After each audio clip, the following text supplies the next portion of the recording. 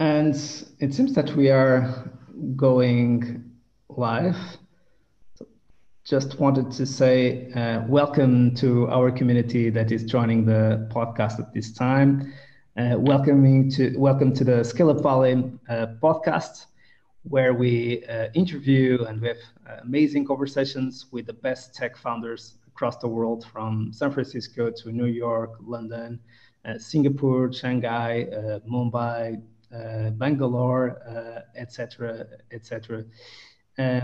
Today, we have the pleasure of having with us as a special guest Christine Eckert, the CEO of Scalar, and we are really, really proud to have you on the show. Thanks, Christine, for joining. Thank you for having me. And I would just create a little bit more of suspense around the show today, because Christine has a very, very impressive profile, and I'm sure that we will learn a lot out of this show. She has started as a product manager. She joined companies as Juniper Networks, Microsoft, NetApp, was senior vice president at Cisco, and is now leading Scalar, and also with board member positions in several companies. So that's very, very promising, but better than listening from myself, your story. It would be great to get to know a little bit more about your career and how did you went at Scalar. So yes, I've been in tech for 30 years. I did start in new product development. And while I've mostly been on the business side, it's always been with tech companies and with reasonably technical products into reasonably technical audiences. There have been a few exceptions to that, but that's the red thread. Most of what I've done in my career is either to create a brand new market, usually using new technology, or to fundamentally reshape an existing market with new technology and new point of view. And that's the reason why I've joined almost every company in my career. It's the thread through my personal and professional journey, and it's absolutely the reason that I joined Scalar. We have the chance to shape and reshape the entire observability market, and we're really excited about the chance to do that. And what an amazing naming for the show, right? So Scalar in the Scale Up Valley show. And so we are super curious also to learn more about Scalar. So what is the mission, the vision, and the pitch itself, or the product of Scalar? Scalar is an observability platform. We help engineering teams and engineering-driven companies go boldly into their future with confidence, because they can see what's happening in their real-time systems and the applications that are the lifeblood of their company. And we can give them the insight and the confidence and the power to not only see what's happening, but to find and fix the troubles if something is not going well. Got it. And in terms of the stage of the company, could you give us just some highlights to understand where you are in terms of the scaling up journey, like head count, any funds raised, number of customers, any good names in your portfolio, etc.? We have over 300 paying customers. We're a Series A startup backed by Shasta Ventures. We have more than 50 employees, big customers around the world. Zalando, NBC Universal, Ticket, those are three different continents that I just named, from Incredible. Europe, US to Southeast Asia. And we're growing very rapidly. We had over 150% growth in our core revenue and in our customer base last year. And, we're running as fast as we can towards that next round of both funding and growth for the company. That's amazing, and congratulations for the progress. So this show, as you know, if you have been joining several times, or if you are joining for the first time, it's about compressing the key lessons about scaling up a company from 1 million to 100 million ARR, which is typically the VC journey. So to get there in 5 to 7 or 7 to 10 years. And we believe that the Rockefeller habits can help a lot in the scaling up journey. So that's why we pick some of those habits in these conversations, and we leverage those habits also to get to know more about our guests and companies of our guests, and to compress those lessons. And those Rockefeller habits are a set of habits that were kind of the guideline for one of the most successful businessmen in the history of the United States, John Rockefeller. And he was kind of applying this every single day to kind of create the amazing empire that he has created. And the habit number one, and you would see that the habits are super, super simple. The habit number one is to create an healthy and aligned team, a team where you can have constructive debates, a team where you can disagree and commit.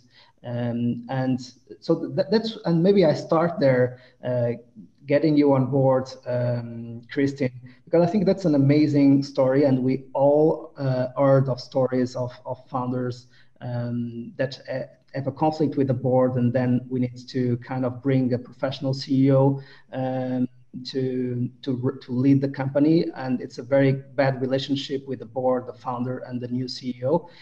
You are a professional CEO. You have joined the company 8 or 9 months ago from your LinkedIn profile, but I know that the story is much better and proves that a professional CEO can really make a huge impact on the company, and also be in perfect harmony with the board and with the founders, and keep the mission and the vision moving forward. Can you tell us a little bit more about that story and how it's worked? Sure, I'd be happy to. So I was very fortunate, as you said. The founder of Scalar is a gentleman named Steve Newman. He's an entrepreneur, a serial entrepreneur. He founded Scalar several years ago. He had a really big, audacious vision around creating visibility for engineering teams, developing this great observability platform. He did an amazing job building the team, building the company, getting the first round of funding, the Series A funding, and he chose a fabulous investor, Jason Pressman from Shasta, who's a really great partner to CEOs. I'm lucky to have him. Steve was lucky to have him. Mm-hmm. Once they got that Series A investment in the company, and they knew they had to get to the next level of scale, what got us here won't get us there, they jointly made the decision to look for a new CEO. Steve Newman, the founder, drove that process. He selected the criteria, he selected the CEO, he did it in partnership with Jason and the leadership team, but it was ultimately his decision to go forward and who to go forward with. I was fortunate enough to get introduced. I had looked at several opportunities. One of my key criteria was that I did not want to go into a situation, as you just described, where the founder was not completely on board. I just personally don't want the bad karma, and I think it would be a very challenging situation. I got exceptionally lucky here. Steve and I, we have a great partnership, but we have a great partnership because our strengths are completely opposite, but our values are completely aligned. And it makes for a perfect partnership, much as you might have in a marriage. You know, like my life partner, my husband, has exactly the same values, but he has a completely different set of skills. And so we complement well. And as you pointed out, you need that throughout the entire leadership team. So I adhere to some of the good to great principles, another fabulous, business mantra and book. And it says first who, then what. So just as you said with the Rockefeller principle, it's really important that you have the right team. And so anytime I go into any new role in any company, I spend my first 30 days talking to the existing employees and customers and just listening and trying to ascertain what got us here and what we need to keep in that, and also to understand where the gaps are to get us to the next phase. Do we understand what that next phase is and that next milestone? Do we understand what success looks like? And do we have the right people? So I made that assessment.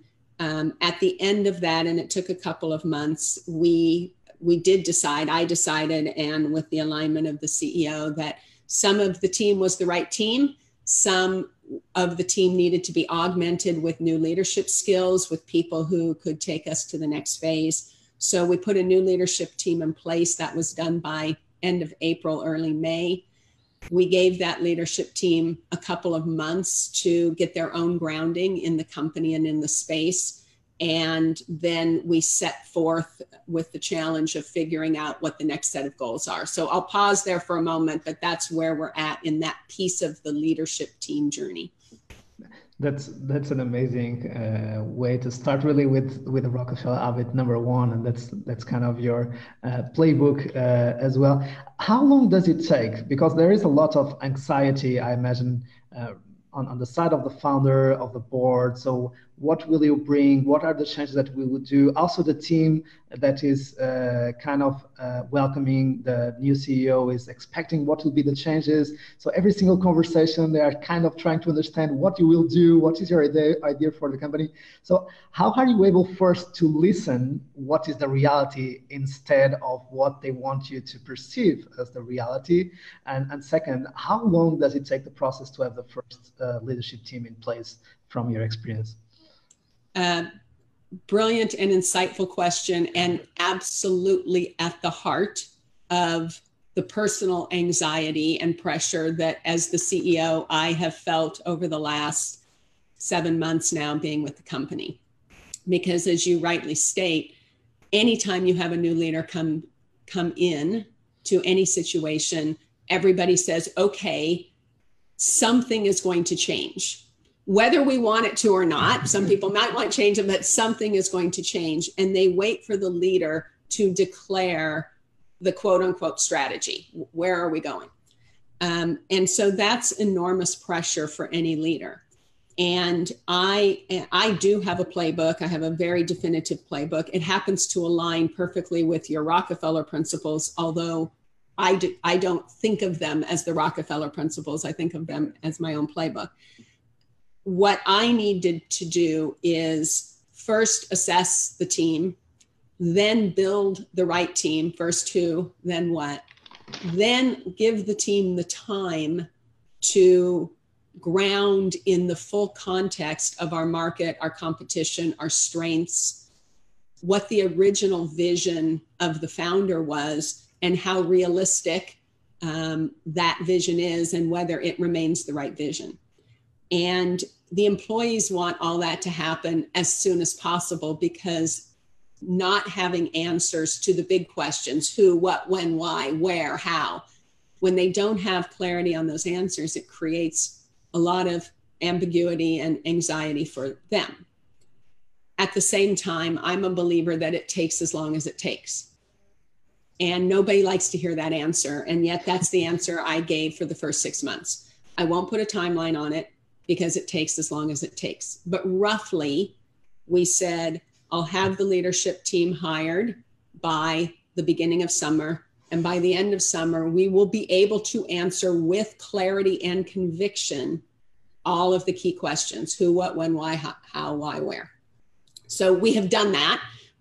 That work has just very recently been completed and accomplished. We're in the process of rolling it out to the employees so that we can lower their anxiety. But if you don't do those things in the right order, you don't come to the right answers with conviction. And that's when the thrashing begins in an organization. And we want to avoid that thrashing. Got it. And that's a very good point now to kind of introduce, as you said, the Rockefeller Habit #2, which is trying not to do too much, or resisting the temptation of trying to do too much, especially after you came from late product market fit or the starting up process, which is typically a search mode, trying to find the business model, having the different ingredients of the business model all together and working. We tend to say, now to scale, we need to go to a lot of battles. And those lot of battles are, maybe we'll add new products, we'll launch new geos, we'll launch new segments, new verticals, we will try new strategic projects. And yeah, now we have, instead of the 30, 40 people, we have 100, 200, 300 people. So we can conquer the world much quicker and we can fight any kind of battle. So, and I think that's kind of the recipe for failure. But at the same time, it's very, very difficult, again, to say no to everything and to focus just in one thing, one big priority at a time, one big priority for the next 3 years, one big priority for the next year, and one big priority for the next 90 days. So how do you find this big milestone for Scalar or for any company that you have joined before? That's the big challenge. And in fact, we have, every company goes through life cycles. It's normal to go through life cycles as an organization. And we started with the big vision. And for the last year, we have fallen into the trap of too much incrementalism. We still have a fuzzy future, but we were falling into the trap of too much incrementalism. And so what the leadership team had to do is we had to come together and align on what the vision is for the company and what the big audacious goals and milestones are to achieve them. And that's the work we've just completed. You had made a comment earlier that the mark of a great team is they can disagree, they can listen, they can build on each other's comments and still be completely authentic in their point of view. And as a very new leadership team, sometimes it takes a long time to build that process and trust.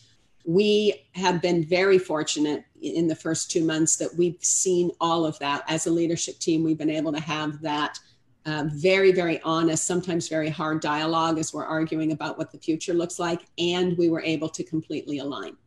We were also very fortunate that where we landed is very close to the founding vision of Steve Newman and extends off of it in some really important and very exciting ways. So what we did is we first said, this is what success looks like in 5 years. And we call that the vision statement. And within that, we have a completely unique point of view on our industry. Our industry is the observability industry. It's being defined in a way that we think is very incomplete and in fact quite detrimental. We have a different point of view on that industry, and we have clarity on how we need to communicate that point of view to the industry. That in and of itself was not enough. We had to also, that's a good part of what do we need to do in a certain time frame? What does success look like 5 years out for us? We also had to understand what is the thing that we have to be uniquely best at and always be best at to achieve that vision. And we had to answer questions about our ultimate higher purpose. Who do we serve? Why do we exist? Why do they care? And how do we get from where we're at to where we're trying to go? Think big, yes, but you have to start small and you have to move fast. So what are those imperatives? We call them strategic imperatives. And for those imperatives, what is absolutely most important that we have to get done and by when, so that we know we're on the path to achieve this goal. And that's the work that we've laid out in the last month. And once you have clarity on each of those elements that I just described, you have a higher purpose, you have a vision, you have your strategic imperatives, you know what you have to be best at. When you have those pieces in place, managing to those goals becomes simple because everybody has a lot of clarity on what success looks like. And so now you have things to trade off. If you're in an incremental world and you don't really have clarity on where you're going or how quickly you need to get there, then the draconian trade-offs are what you described. You end up trying to do everything and you don't really have a clear sense of what is truly more important than something else. Amazing. So lots of notes that I'd like to take while I'm going through the show, but I will listening again this show for sure. And so let's move forward to the Rockefeller number three. And the Rockefeller habit number three, it's about having the communication flowing very quickly, top down and bottom up. So it's kind of becoming a learning organization that learns very, very quick, and that the communication flows very quickly. And as we know, as the company grows, as we go from a functional matrix to more a matrix where we have business units, functions, geos, different offices, different leaders, sometimes a little bit difficult to understand who do I report to. I might be reporting to two people, and I might be involved in a lot of cross-functional projects. And usually people don't like meetings because sometimes meetings are also not very well led. So this point is all about the meeting rhythms, having in place the dailies, the weeklies, the monthlies, the quarterlies, and doing it in a productive way, not in a way that everyone hates to participate, because we all think that we are losing our time instead of moving forward. So what do you think about the importance of those meeting rhythms? And if you believe on them, how do you make them relevant to move forward? I absolutely believe in the importance. This interview is happening in an interesting time because we are literally in the middle of communicating these changes that I just talked about. What is the big vision? How are we getting regrounded in that? And as a result, what is it that we have to do and do differently now than what was true before we had this clarity? And so I'll break the answer to your question into two pieces. One piece is, how do you communicate a big change or a big opportunity like what I just described so that everybody understands it? And then how do you set up a rhythm, which is what you're describing, to ensure that you're on track for those changes and you're operating the company? And you have to have both. You know, when you're at the stage that we are right this moment, both of those are very important. If you skip one, then the other is useless. So we've had, like any company, a rhythm. But when that rhythm isn't pointed towards big, clear, exciting goals, then, as you say, people, you know, sort of dread the staff meeting, or they dread the all hands, or whatever your cadence. And what you want instead as a leader is everybody looks forward to that cadence, because it helps them understand where they're at and where everybody else is at, because they're excited to get to the goal. So step one for us, which we are literally in the middle of, is communicating to everybody in the company, what are we shooting for? What is success? Why are we doing this? What is our higher purpose? Again, some of it is reinforcing and regrounding, and some of it is giving new clarity that we've developed. And how are we going to get from here to there?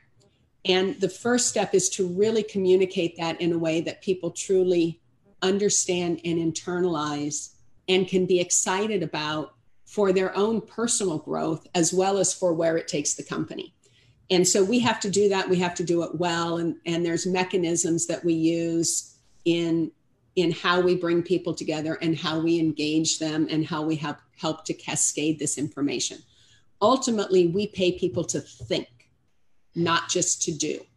So yes, they have to do something every day, but they really have to understand why they're doing it and in service to what, so that if they have a better idea, if they have a creative way to get that thing to happen more quickly, they can bring that to the forefront, especially for startups, because we're trying to get from A to B. And if there's a shortcut that is a good, not shortcut in a negative sense, but shortcut in a very positive sense, we want every employee using their brains. These are, some of the brightest engineers and marketers and go-to-market people in the world. How do we get them thinking about the best way to accomplish an objective and not tell them how to do it? So it's really important that that people have the full puzzle in their head. They understand all the pieces, the vision, the strategy, the unique point of view, what those imperatives are to get from here to there. And they can be thinking about how best to put them all together. So that's piece one. Piece two is then, how do we as a leadership team and we as a company know when we're on track? How do we make sure we have the right information flowing both directions so we can make adjustments and still hit our goals? And we use probably the same tools that most companies use. We have weekly staff meetings, my own staff, and then my staff has their own. We have something called show and tell. So each week we get together and people show what they have done during the week. And up till this point, it has felt to me and to many people in the company like it's great to see, but it is random. We don't know how do all these pieces really fit together towards a goal. So now that we have clarity on the goal, show and tell starts to align specifically to show me what we have done, tell me what we have done this week to accomplish the big goals that we are now all aligned on. We have a weekly stand-up meeting at the start. Show and tell is at the end of the week. Stand-up is at the start of the week. What's most important for us to accomplish? Again, if you don't have the big strategic imperatives and goals, it feels random. When you have them, it feels purposeful. So we're in the process of making that change from something that feels more random to something that feels more purposeful in service of these big goals. We have monthly all hands, and that's the big important stuff that everybody in the company needs to know. Sometimes, most of the time, it's us talking to ourselves. Every once in a while, we'll bring somebody in from outside. So our most recent all hands, we actually brought our lead investor in so that he could give his point of view and context on this huge opportunity that we have ahead of us. And then we do the strategy meetings that I was just describing that we have completed with our leadership team. How do we make sure that once a quarter and once a year, we're stepping back and we're making sure that we're still headed in the right direction and we're doing the right things to get ourselves towards those big goals. That's amazing. And just to clarify, the stand up at the beginning of the week and the show and tell session at the end of the week, are they with all company or just with some members of the team? No, yeah, both the stand up and the show and tell is the whole company. The stand up's very fast. It's Monday at noon. It's me and my leadership team saying this is what is important for us collectively to accomplish this week. And this is the big priority for engineering. This is the big priority for marketing. This is the big priority for sales. So we do that. Now that we have clarity on vision and big milestones, that process becomes more meaningful because every one of those conversations is now in service to a very specific, reasonably near-term imperative that we have to accomplish. And then show and tell is also the whole company. I love show and tell personally. We have it late in the afternoon on a Friday. We couple it with some champagne or some beer, or, some food, the things that make it a fun social time. There's often a fun element included. We theme the show and tell around something that's happening in the world or something random. We did one around Game of Thrones when, it was the end of the Game of Thrones. So, there's usually some kind of fun theme. It's social time where we can come together, and it's a chance for people to show and be appreciated for the great work that they've done that week. And again, you don't want that to be or feel random. You want it to be in service of bigger goals, which is why this big vision and these strategic imperatives are so important for us. Correct. And there's also going a little bit deeper also into your weekly staff meeting. Part of what the methodology of scaling up and the Rockefeller habits tell is that a second part of the weekly meeting. So the first part might be, again, kind of good news of the week, word opening, coaching technique, having everyone in a good mood for the meeting very quickly. Second, reviewing the OKRs or the big priorities, how we are moving forward, where are the red flags, what we need to solve.